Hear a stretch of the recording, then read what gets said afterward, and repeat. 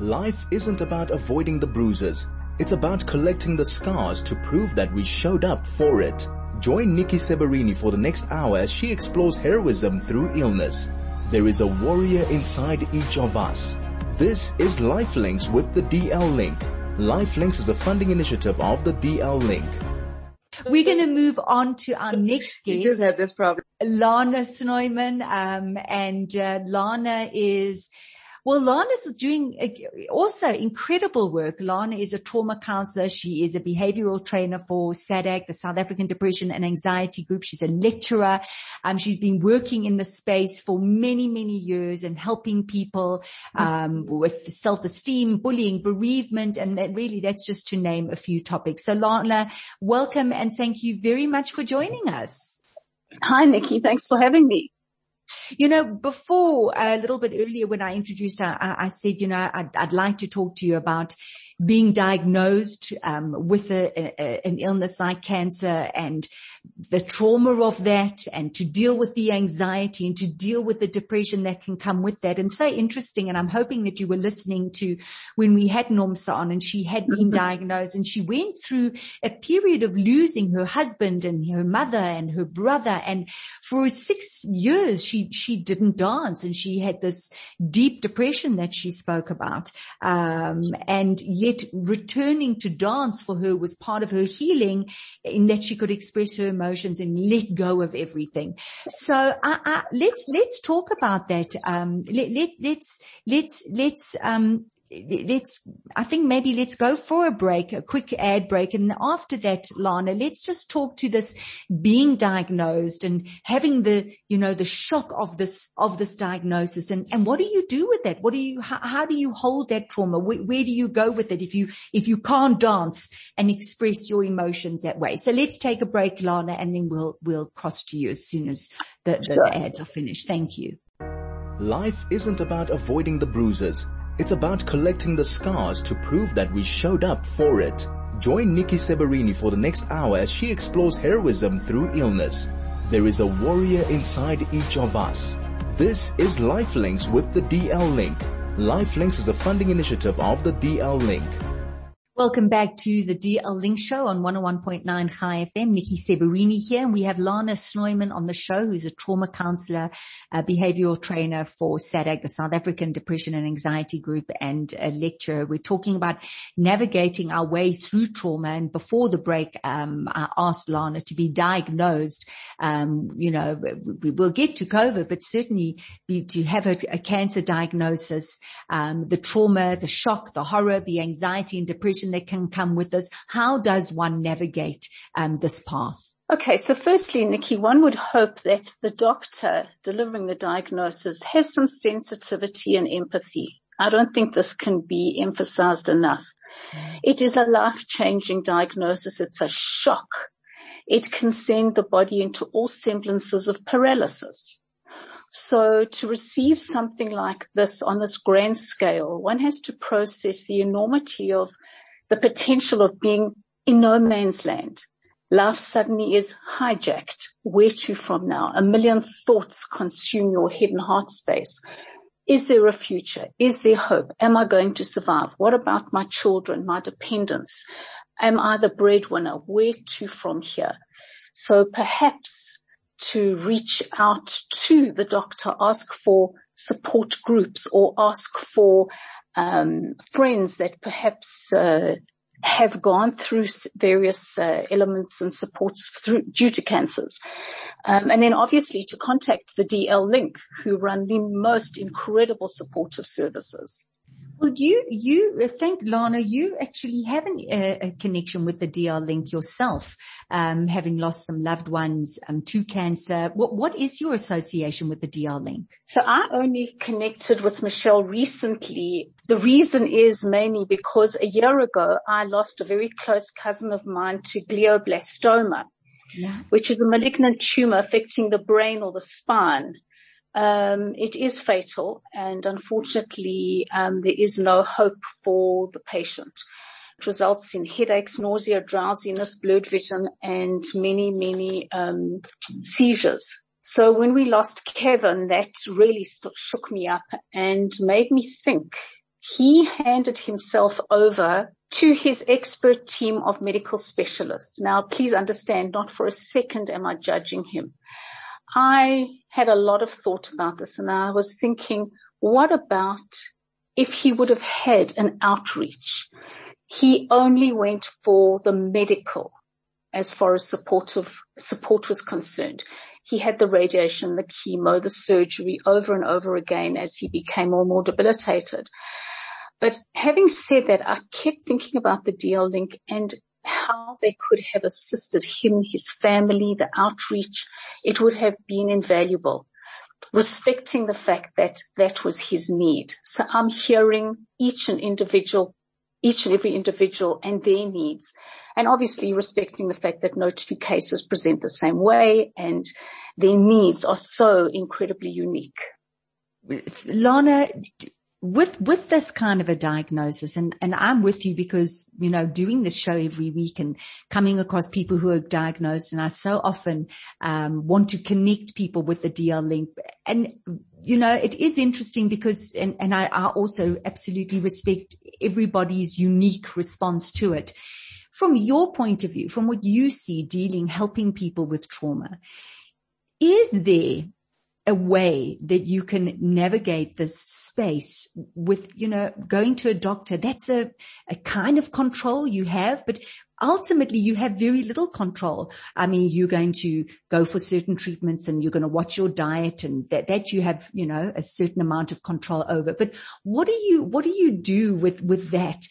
This idea of relinquishing control, having a trust, having within that a purpose and a desire to still continue to do what you're doing. How is there I understand what you're saying, everyone's different, but is there a way, is there a process, are there steps that you can take to say, I'm accepting this, I'm going with it, I'm doing what I can, and I'm in acceptance? Right. So once the person is at that stage of having processed the diagnosis, I think it's absolutely crucial that they find a place in which they could be safely held, in which they can be heard, in which they feel safe enough to be so vulnerable. They can express their deepest, darkest fears, their anxieties, everything that is perhaps running like a tornado through their head and heart space.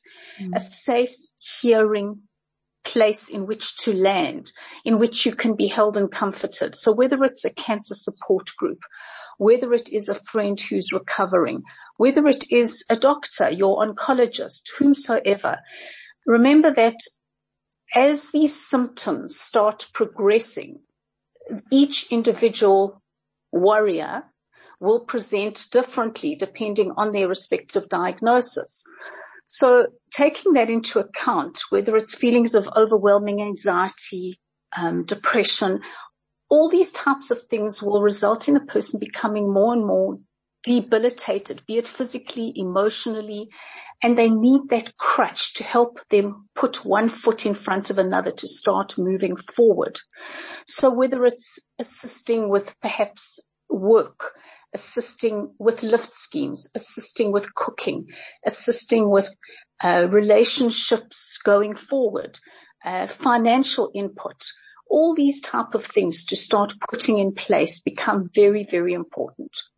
In your area also of expertise dealing with trauma, I mean, there's so much recent research that's going into using certain drugs, psilocybin, for example, that is being used in a very controlled way to help people with something like post-traumatic stress disorder, with something like a diagnosis where the anxiety or depression can come up. What are your thoughts? I mean, it's certainly in South Africa, I know that there's a pending court case, but in certain states in the United States and in the UK, there is a lot more funding going into investigating this kind of treatment. What your thoughts in this area? Nikki, I can't talk to the specific pharmacology. I can't talk to the medicinal intervention. I can only talk to the psychological support. Yeah. That's my strength. Okay. All right. I mean, I just bring it up because I recently watched a incredible documentary about the use of psilocybin with patients who are suffering from certain terminal illnesses, and just the impact that this is having. And it's just an exciting field of investigation when it comes to dealing with trauma.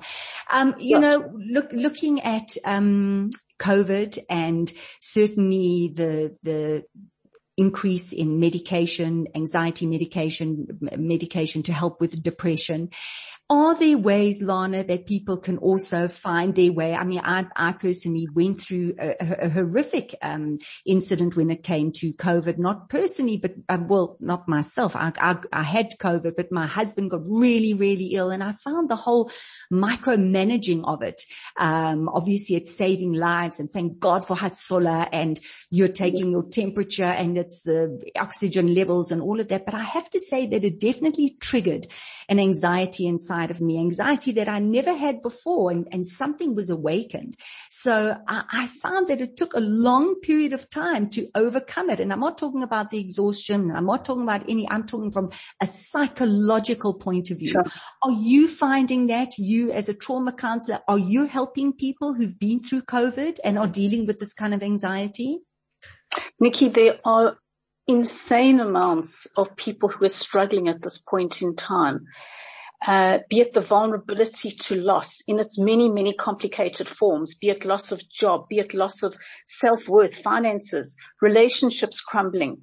There's a lack of self-care that comes with all of this. And I'm finding that COVID has imposed tremendous strain on all of us. And people, they could have the best marriage and relationship or working situation, but to suddenly be surrounded with somebody 24/7 starts to place a strain on one. And it's how to navigate boundaries. It's how to look at a safe space that is nurturing and comforting for oneself, to give oneself time for self-care and healing, to get through these very challenging times. So whether it's going out to exercise for that hour, whether it's maybe cooking in bulk, or even asking some assistance for some help with the cooking.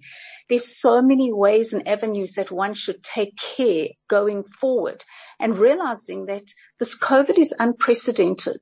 Nobody living right now has ever experienced anything like this. And the resultant effect is that we've all been floundering. It's like we're all in this hurricane pulling us down, because we do not have the safety and security knowing where we'll be next week, next month.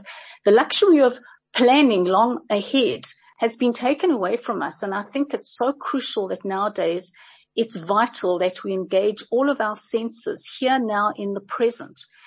And that is the only thing we are sure of right here and right now to help us cope, is work in the now, being mindful.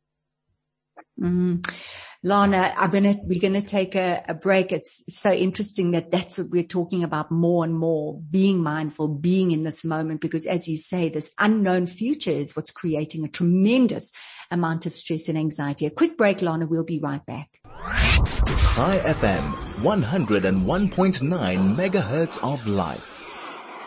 Thanks for staying with us. This is the DL Link Show, where we connect you through insights, information, and illumination. On the show today, I have Lana Snoyman, who's a trauma counselor, behavioural trainer for SADAG, which is the South African Depression and Anxiety Group, and a lecturer as well. We've been discussing the trauma around being diagnosed with an illness. We've been talking about COVID and navigating this very strange world where we are, living together in close quarters with people who we've kind of only spent a few hours with under normal circumstances. And it's a whole new world. People losing jobs, people losing loved ones, and people facing changes in their health. So it's this huge unknown. And Lana, you said unprecedented. We're all trying to make our way through this very difficult time. But just before the break, you said you spoke about engaging our senses. You spoke about working in the present moment, working on being in the present moment. And we've spoken about mindfulness before on the show, and I always love to leave our listeners with one or two pointers. What does that mean, engage our senses, for people who are finding it so difficult? What pointers do you have to really work with this being in the now? So Nikki, I find this so tangible for every single one of us. Being blessed with sight, smell, taste, touch, and hearing. It's to tune into every one of our senses, whether it's enjoying a beautiful sensory experience with a massage, whether it is having a scrumptious meal, listening to the birds, looking at the beautiful rainbow after a sensational thunderstorm, walking in nature, smelling the flowers.